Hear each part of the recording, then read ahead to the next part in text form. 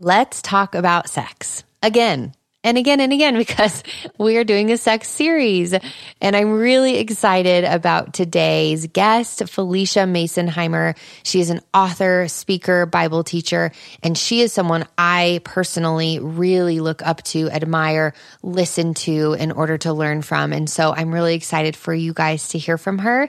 She has been on the podcast before and discussed how to overcome a surface level faith. So if you feel like you have a lukewarm faith or you're struggling with learning how to read the Bible, how to understand the Bible, we unpack all of that in that episode.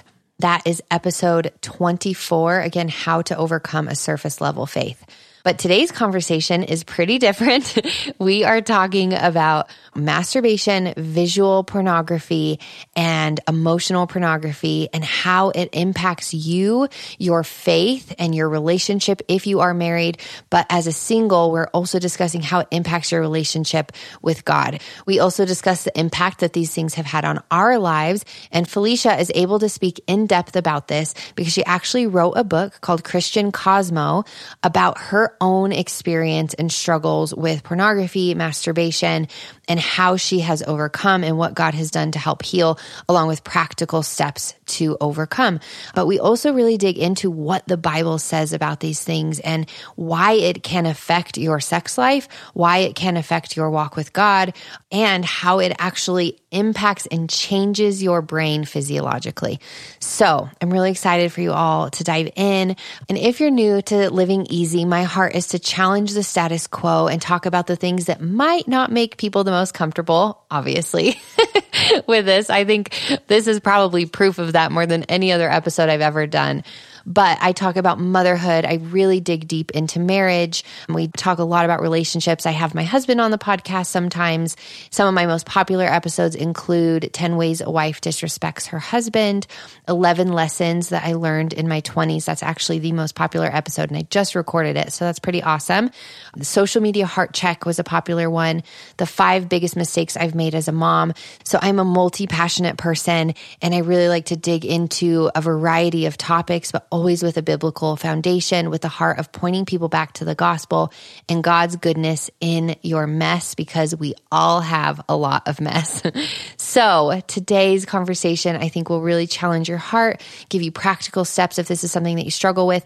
And if it isn't, it is good to know and have the wisdom about so that you can speak to others about the topic. So don't shy away from the conversation, but do share with friends and family who might need to hear it.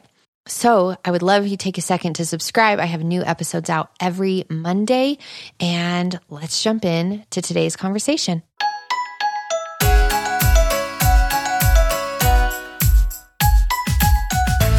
We were never promised that life would be easy, but when we do it together, it becomes much easier. I genuinely believe that we have to be intentional about creating a joyful life. I believe in happy parenting, healthy marriages, long-lasting friendships, and making perfect memories in imperfect homes. But those things require deep, holy heart work. I am passionate when it comes to sharing vulnerably about the things that people are not always comfortable discussing, and I am passionate about sharing practical wisdom that has helped me to help you navigate through life less stressfully and more purposefully. On the Living Easy podcast, you'll hear honest insight with a biblical foundation to help you become best friends with your spouse again, to love your motherhood so much that you don't need wine or even coffee to get through the day, and to find hope in the very real trials and pain that we face moment to moment. I want to challenge you every Monday to live life with purpose, to choose joy, and to honor God with all that you do. Are you ready to fight hard for that sweet, abundant life? If so, I would love to do it together. So grab a cup of coffee and join me every Monday. I'm Lindsay Maestas, and this is the Living Easy podcast.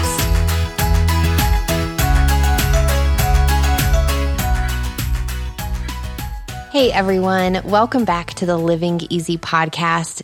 We are talking about a topic that is one that I honestly have wanted to talk about for a really long time, but I wanted to have the conversation with somebody who was very well researched about the topic, and Phylicia is that person. So today we're going to be talking about pornography, masturbation, and what the Bible has to say about all of it. And we're also referring to both singles and their singleness and sexual temptation, and then also married couples. So Phylicia, if you wouldn't mind, would you mind sharing a little bit about your story and why or how you came to write the book Christian Cosmo on the topic of sex? The longer you tell your testimony, the easier it is, but it's still not fun to rehearse that. But essentially, I grew up in the 90s. So back then, there was internet, but, it wasn't like it was today. I know for some of our younger listeners, that might be really foreign. But during that time, it really wasn't a pressing need in my parents' mind for me to have like a really extensive sex talk very early. I was also homeschooled, so I wasn't exposed to a lot of what my public school peers probably would have been. And so all that to say, I had not had a like in-depth sex talk at the time that my own struggle with erotica, which is just pornography and writing, began. And so around age 11 or 12, I was at a garage sale and kind of wandered away from who I was with and just found some books. And I love to read like Boxcar Children, Nancy Drew. And so I was looking through some books and I found one without a cover. And it was a romance novel, like a Harlequin romance novel. And I opened it to a really graphic sex scene. And I knew what I was reading was wrong and not the right depiction of sex, but I was so curious and wanted to know more that I read that scene. And then I looked for more in that book. And this began to lead to this curiosity where I would continue to seek out these books to try and piece together an understanding of what sex was, like in more explicit, specific terms than I'd been given. Right. And this in turn led to basically a pornography addiction. Though I wasn't using the internet for it or using magazines for it, I was using books. And I think we tend to, when we talk about pornography, we tend to leave out novels and fiction that depends on a sexual plot line, but it's just as much pornography as what we have online, on apps and on websites. And so this then was connected to what became an addiction to masturbation. I also didn't know what that was at the time. I was just very naive. And this combined with the erotica became a problem that I struggled with until I was in my early 20s. And I just felt so much guilt, so much shame, so much just fear around talking to anybody about it because I was in so deep at this point that I felt like my whole life was a lie if I were to confess and say, like, I've been reading all these books and I struggle with this. And meanwhile, growing up in purity culture, it wasn't something that was openly discussed with my friends or with the church. So all that to say, I think that the secrecy really made it go on a lot longer than it normally would have. When my parents eventually did find out, I did tell them eventually, they were very gracious about it. I don't think that if I had confessed earlier, they would have been freaked out or anything like that. But the fear and the shame definitely kept me quiet longer than I should have. And because of that, I'm really passionate about helping young women, especially who struggle this way, to find freedom. Thank you for sharing that so openly and vulnerably. I know that is not, no matter how many times you share it, can't be the easiest thing, like you said, to talk about. But I'm really thankful that you did, because even as you're talking, Phylicia, it's bringing back these memories. I remember my stepmom, who was she was a little rough around the edges, and she gave me a book, those romance covers like Fabio or something on the front. And I took it home and I read it to my mom's, and I remember reading it, and it was very graphic. It was definitely like a romance sex novel. And I was little. I was probably 8. So why she gave that to me, I have no idea. But it really piqued kind of an interest in my heart. I loved reading it, but I didn't know why I loved reading it. I am so big on having those conversations so early, as I'm sure you are. But I love that you also made the differentiation between pornography on the screen and pornography in a book or in a movie, but also shared the similarity, because while it may look different, it does the same thing to our hearts, which causes us ultimately to lust. Personally, just to share a little bit of my story, mine is more geared toward actual video pornography, which our users, younger users might relate to more, but my boyfriend introduced me to it fully. And it was such an interesting thing because now that I look back, it was so normalized. It was so normalized between his friends. I remember they had like a regular 52 card pickup game or something, and all of the cards just had naked women on them, and it didn't faze me. And my boyfriend would watch it constantly. He would go in the bathroom. I've never shared this before, but he would go in the bathroom and shut the door and watch it. And then I was dating him when I was seeking God for the first time. And I had told him, I want to be pure. I want to start over. And it was days new. And he basically just said, well, then I'm just going to watch porn all the time. And I was like, okay, I didn't know. Well, if that's what you need to do. And then days later it ended, thankfully, because God just really shut the door in that. But it was so normal to me that it was around and I saw it a lot. And so when I heard the Christian perspective, God's heart towards purity, God's heart toward you being the only one for your spouse, it was really interesting for me to navigate. And I'm sure there are a lot of people listening who have had an experience with pornography like you and I, Phylicia, or they, are interested in it, or they want to know what the Bible has to say.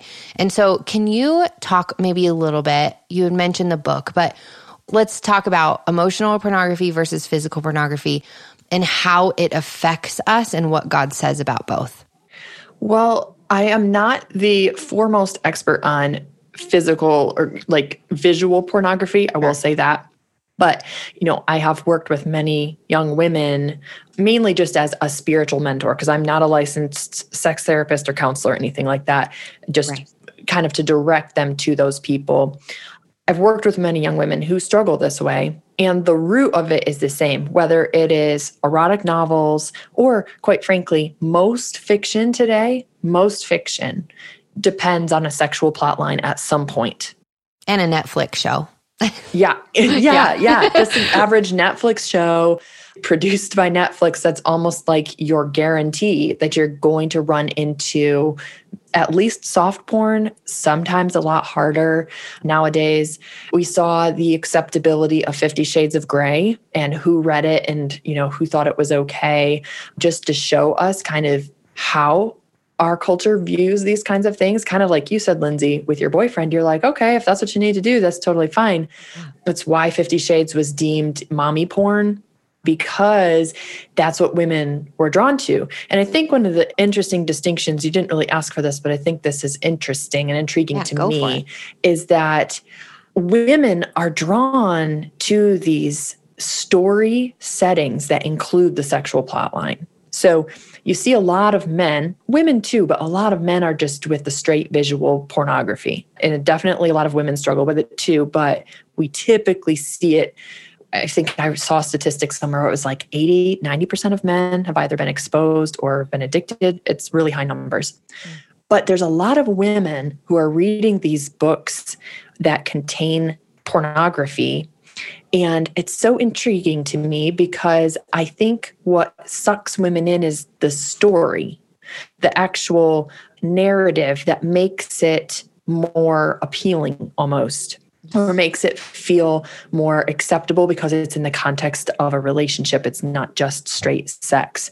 And so erotica and erotic novels and just fiction in general even, or a Netflix show can be kind of that gateway drug to just regular porn and then harder porn and things like that.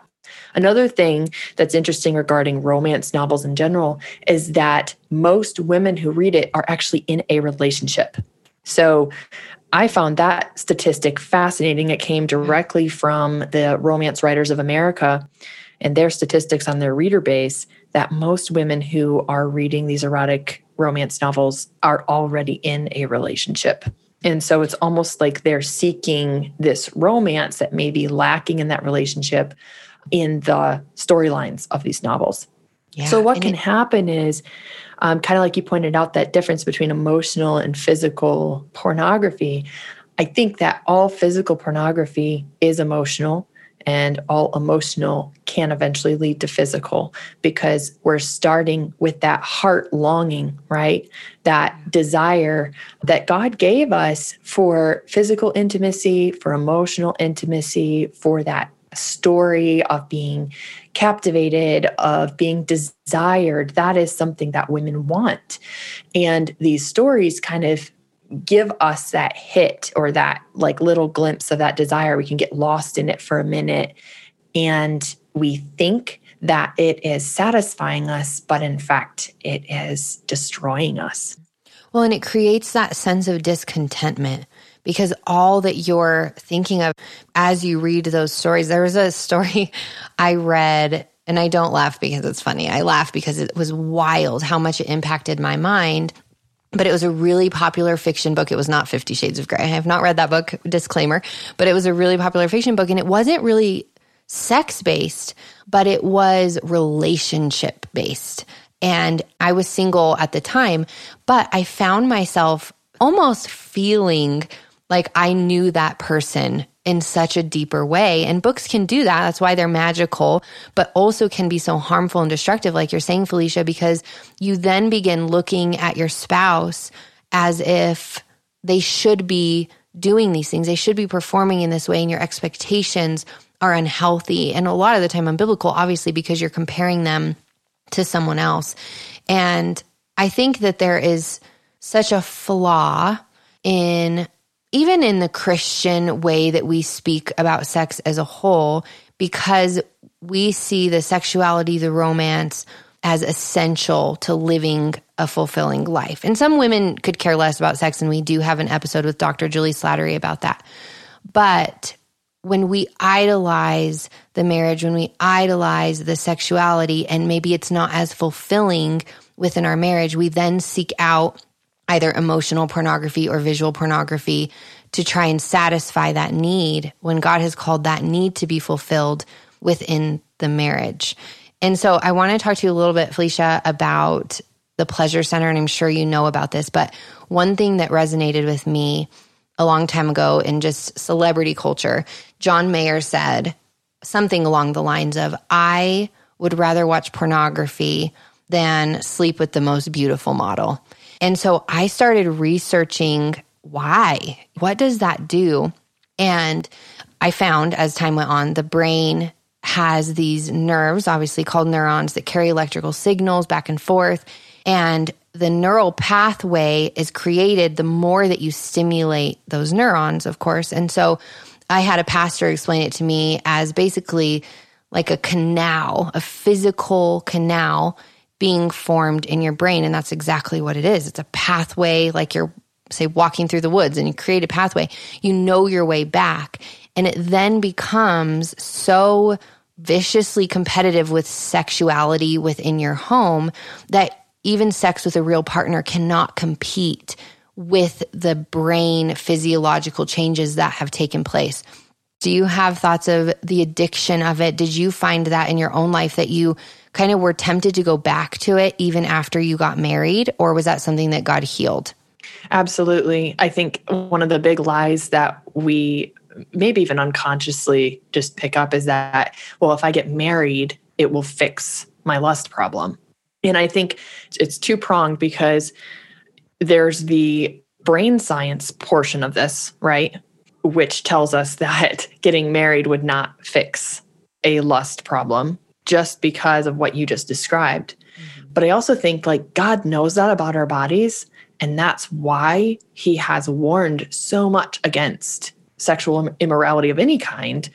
But also he knows the spiritual side of this, the spiritual implications of this, which is you cannot fix a spiritual problem by just changing the physical expression of that problem.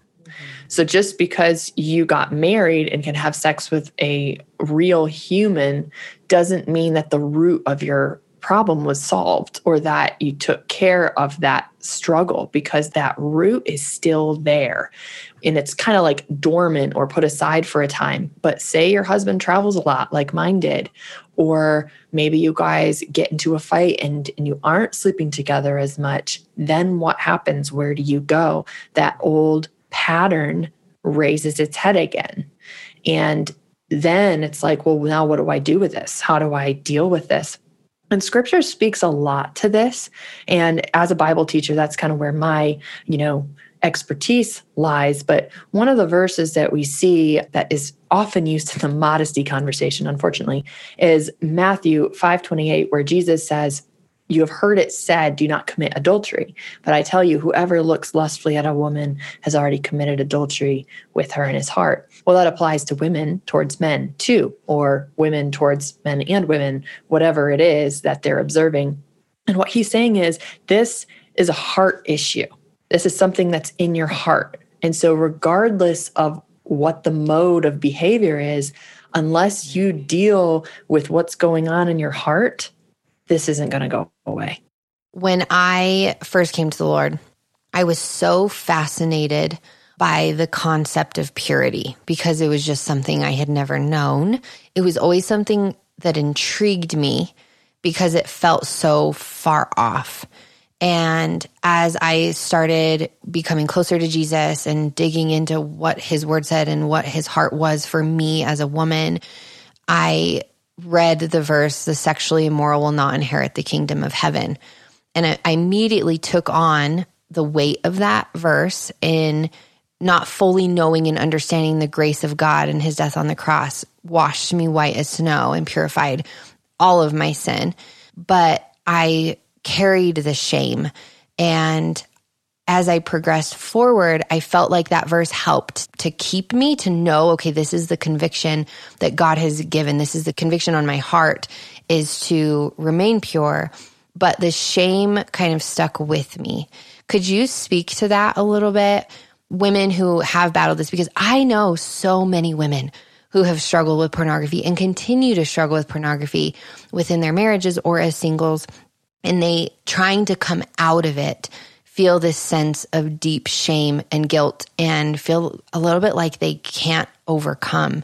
Can you speak to that a little bit, Phylicia? Yes, for sure, because I have definitely felt that exact same weight. So to answer it, I want to back up just a little bit.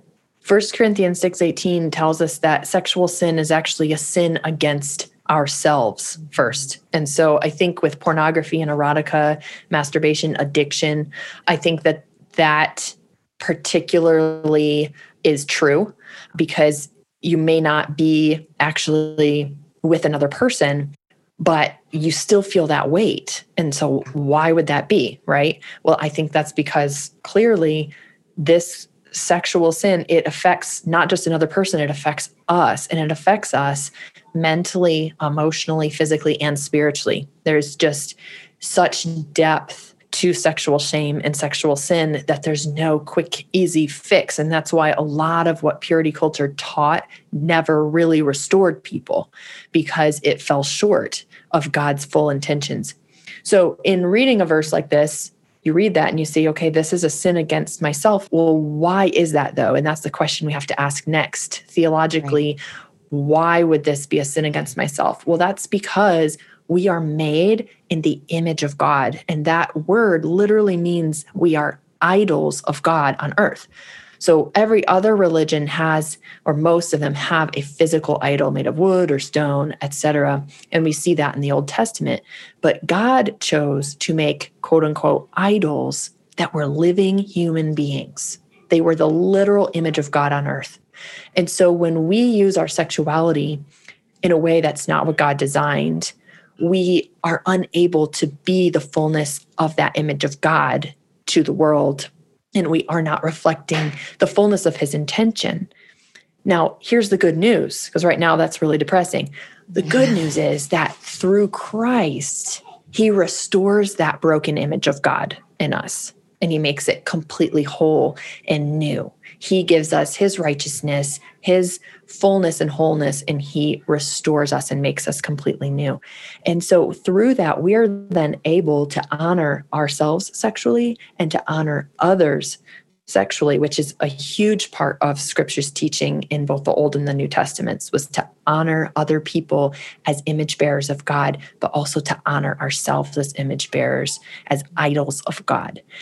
When we know that Christ has come to do that, and when we believe him, John says in 1 John, if you know and believe the love Christ has for you, then you will walk in his light. We can't just know it. We also have to believe it, right? And only when we know and believe the love he has for us will we then feel truly free from sexual shame. That doesn't mean that you'll never fail again. But what it does mean is you have a framework for repentance and restoration.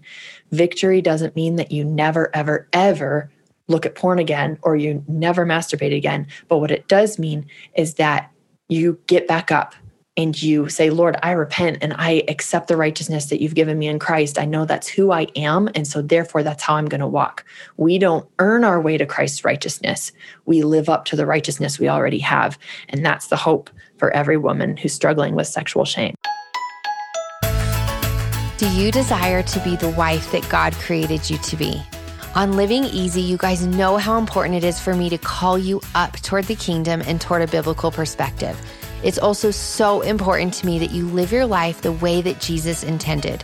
And a huge part of that is a healthy, God-honoring marriage. Jesus doesn't want you to just be roommates, living this life side by side without intention. He desires for you to do all things with excellence, and that means being best friends and lovers with your husband. Listen, friends, I've been married for 9 years. I totally understand that marriage can be challenging. You're two sinners coming together with different upbringings, different desires, and different personalities. And this can cause conflict, confusion, and loneliness when it isn't worked on by either person. But here's the thing. We as wives are sinners too. We can be frustrating too. We fall short, we fail, and we have room for growth as well. When we sit down and allow ourselves to examine our hearts, we then know the areas in which we can pray and grow deeper in our relationship with Christ. A happy marriage can and should begin with us. Why? For one reason and one reason alone, because we love and follow Jesus. Ladies, the purpose of the Wife Project is not to make you an easier or happier wife for your husband. It is to guide you to be more like Jesus in every area of your life, which then flows into your marriage. The Wife Project will be launching this February. It will be packed full of scripture, research, and practical wisdom that will lead you toward a stronger relationship with Jesus, which in turn will pour into a joyful marriage. You'll receive journaling pages and PDFs, which will help you to apply everything that you've learned. And the beauty of the course is that you can do it all in your own time. I will be teaching on topics like having an unbelieving spouse, how to thrive in your marriage even when your husband doesn't lead you spiritually, sex and intimacy, strengthening your communication, fighting fair, forgiveness, and so much more. So if you want to have a thriving marriage and a strong faith life in 2021, the Wife Project course is the perfect start for you. So if you want to get on the wait list, just scroll down from this episode and click the link in my show notes, or go to sparrowsandlily.com/community. Or you can go to my Instagram at Living Easy with Lindsay and just click the link in my bio, and it will subscribe you to emails about the Wife Project. Remember, you guys, nothing changes if nothing changes. So let's change together. Love you guys. I think one of the things that really helps a lot of the people that I have spoken with about this, and this is more from me where I'm coming from, is just conversations with Christian women who are battling and are like, I don't want this to be a part of my life anymore, but there are these deep moments of temptation. And according to our bodies, we tend to be more tempted before our periods or during ovulation. And so my encouragement in that time is seek out that accountability, making sure that you have people around you who you can be open with. There's no shame. There's no condemnation in Christ. and just knowing that you have the freedom to share that you're struggling, because a lot of people might be struggling as well, and saying, okay, hey, it's coming around that time. Can you distract me? Can you hold me accountable? Can you ask questions? And of course, it all falls back to a heart issue and obedience to Jesus, but making sure that you're also living out an active faith and doing things that help to prevent you from falling into that sin. Scripture calls us to flee from temptation. So how do you run from temptation instead of putting yourself in a position where it's late at night and you're on your computer, or you have that book in your nightstand and the longing is there? So being intentional with preparing yourself for those moments of temptation. And there was something I wanted to read that resonated with me from C.S. Lewis regarding masturbation, and then we'll dive in a little bit deeper into masturbation. He said, "For me, the real evil of masturbation would be that it sends a person back into the prison of themselves," just like you're talking about, Phylicia, honoring yourself, there to keep a harem or like a concubine of imaginary brides. And this harem of imaginary brides, once admitted, works against his ever getting out and really uniting with a real woman, because he has all of these visions of these women in his head. So they're all of his brides that are satisfying him. And C.S. Lewis continued to say, "For the harem is always accessible, always subservient, calls for no sacrifices or adjustments, and can be endowed with erotic and psychological attractions, which no woman can rival. Among those shadowy brides, he is always adored, always the perfect lover. No demand is made on his unselfishness, no mortification ever imposed on his vanity. In the end, they become merely the medium through which he increasingly adores himself. After all, almost the main work of life is to come out of ourselves, out of the little dark prison we are all born in. Masturbation is to be avoided, as all things are to be avoided, which retard this process. The danger is that of coming to love the prison."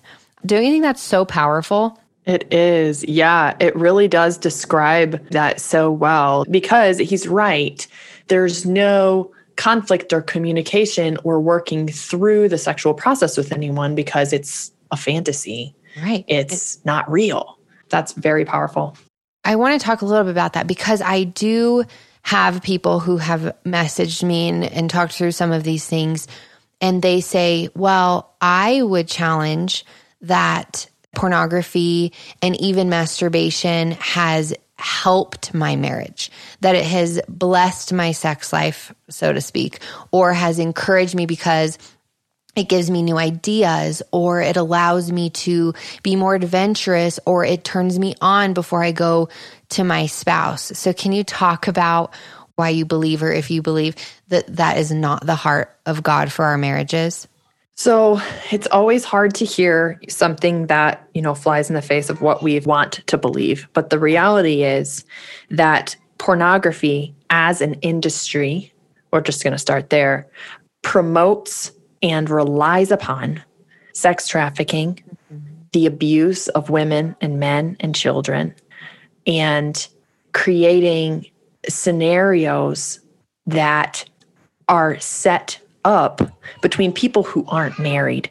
As Christians, we would have to look at pornography through this sense that it is dishonoring image bearers of God just in the manufacture of it. Mm-hmm. And so then the question is, can I stand witness to that and watch adultery be committed, rape be committed, watch people being capitalized upon and used, and in good conscience, allow that to be the thing that dictates my sex life in marriage?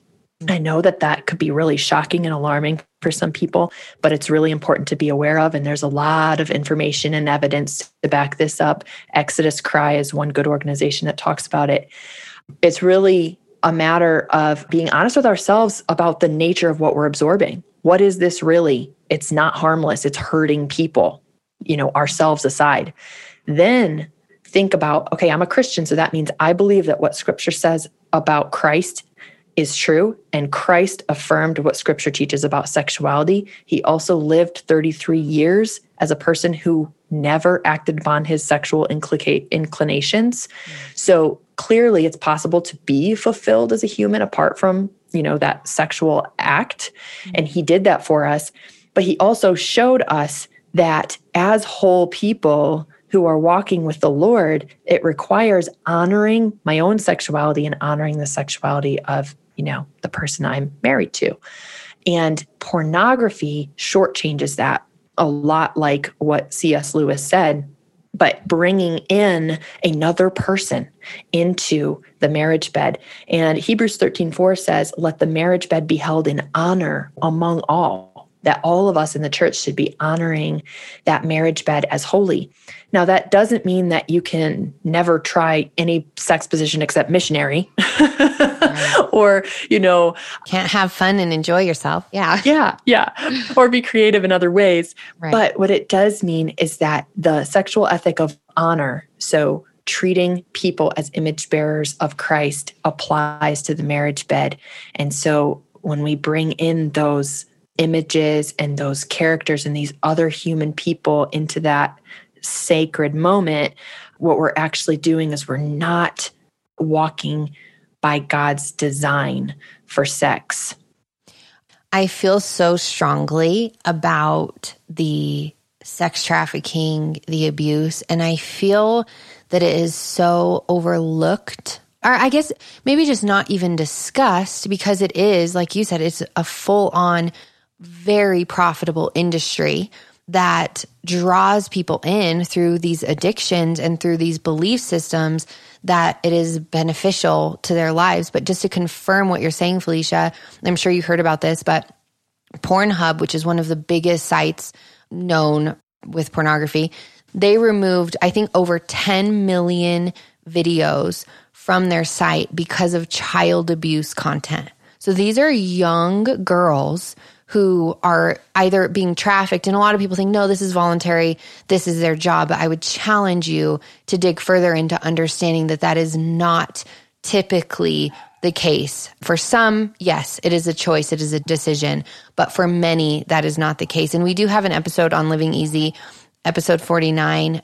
A CIA agent discusses sex trafficking and how they are working through to kind of take down the head of the snake, so to speak, in order to move through this, but how one of the main ways that they traffic is through pornography. So just as a moral foundation, as a biblical foundation to honor those, to love those above ourselves, means to not indulge in something that is putting others at harm as well. I believe so strongly believe in the healing of Jesus. I believe in the overcoming and moving forward. But I love that you said, Phylicia, that you can't always just expect yourself to never struggle or battle again. So whether somebody is single or married, what are some practical steps or resources that you would recommend that they can take in order to really come out of this sin? Well, you mentioned accountability, and that is huge. I would say that is the biggest difference between success in this and continuing and failure and shame and addiction, quite frankly. And I think we see this with other addictions, drug and alcohol addictions. What do? They get you into a group, they get you around other people, they get you a sponsor to help you walk in freedom. And the same kind of thing applies to this kind of an addiction, except with this one, particularly with women, the shame is so heavy that they feel like they're the only one. And I just want to encourage anyone listening that if you think you're the only one, you're not.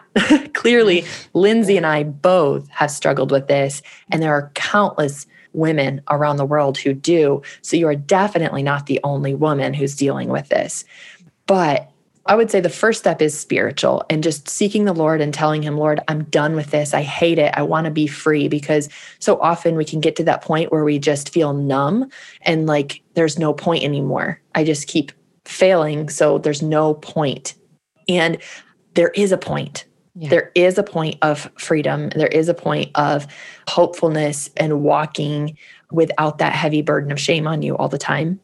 So the first step I would say is just seeking the Lord and making him a priority, even when you don't feel like it. Just getting in the word and just praying the simple prayer, just telling him how you feel, exactly how you feel, and what it feels like to be struggling with this.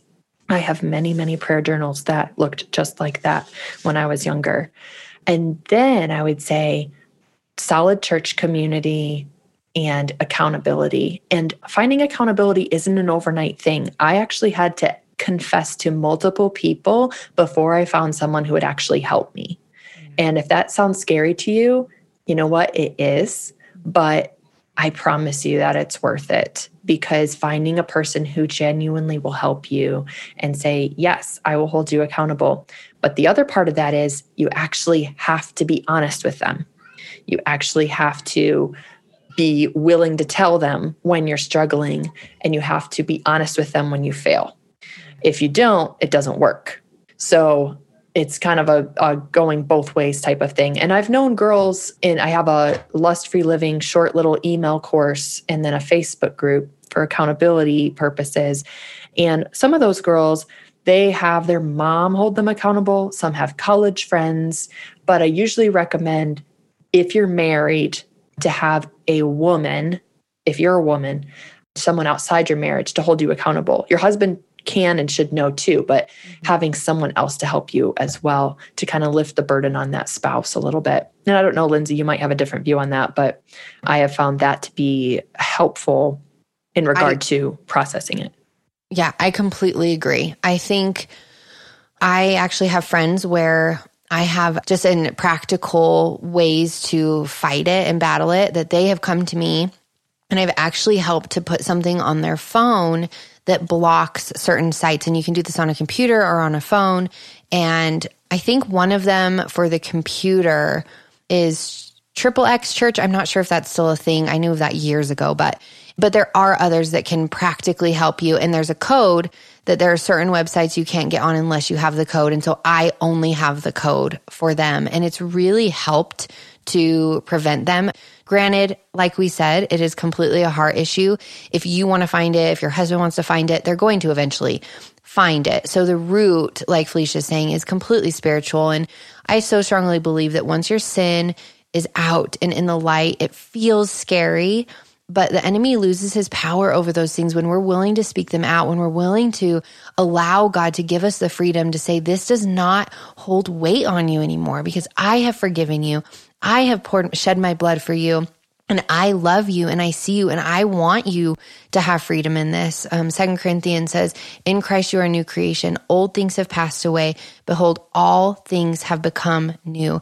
And if his mercies are new every morning, and if we are becoming new every day because of his pruning, and when we're abiding in him, those things should not create a burden on our shoulders any longer because it is not ours to carry. We can release that, but we can live practically and faithfully. And like you're saying, Phylicia, have those people that we're really, really accountable to. Make sure that you have a biblical perspective of it, and don't allow yourself, I guess I would encourage, don't allow yourself to shy away from the truth of the gospel, the truth of what the Bible says, in justifying your behavior, because there is a reason that God calls us to sexual purity. And there's a reason that he calls us to keep our marriage bed pure. I fully agree with you. And I think those tips, like I said, with the blocking of allowances of seeing certain things can help, but it ultimately results in sanctification and a change of heart. So I would love for our listeners, like you said, with the Facebook group and everything, that would be amazing, but also tell them a little bit about Christian Cosmo and what that book is intended to do.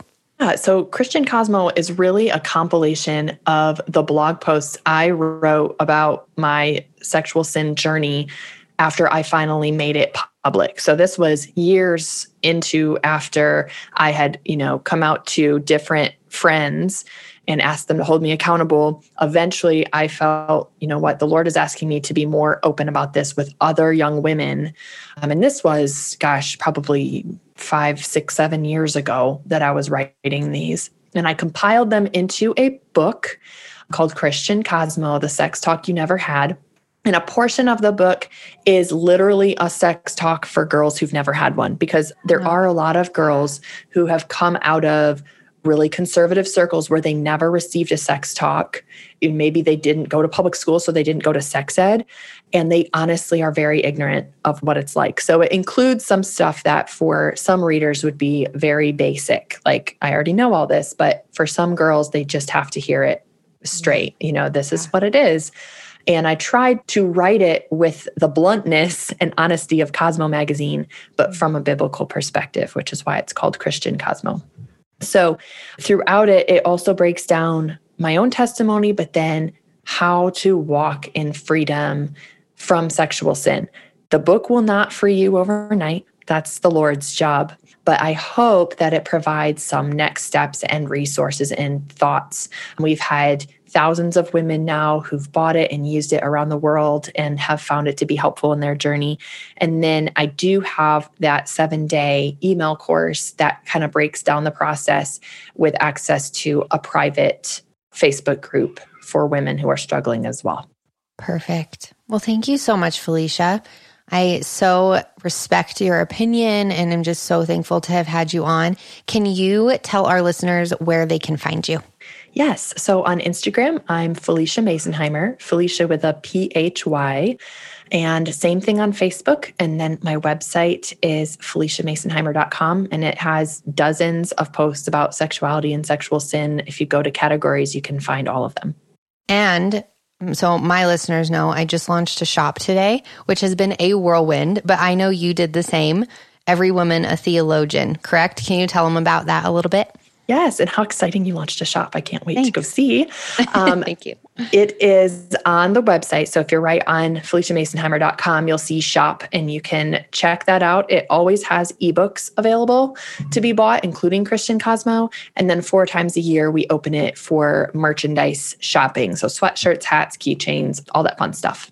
Well, thank you so much. And as always, you guys, if you enjoyed this episode, please do take a second to share with somebody who might need to hear this, anyone who struggles with this, or just your followers so that they're able to see that these conversations are being had with a biblical foundation. Tag us at Living Easy with Lindsay and at Phylicia Masonheimer to let us know your feedback because we love hearing from you. Also, if you haven't had a second to rate and review, please just scroll down from the episode and give a quick star rating and some more feedback because I would love to hear it. Thank you so much, Phylicia. And for all of our listeners, we will talk to you guys next Monday.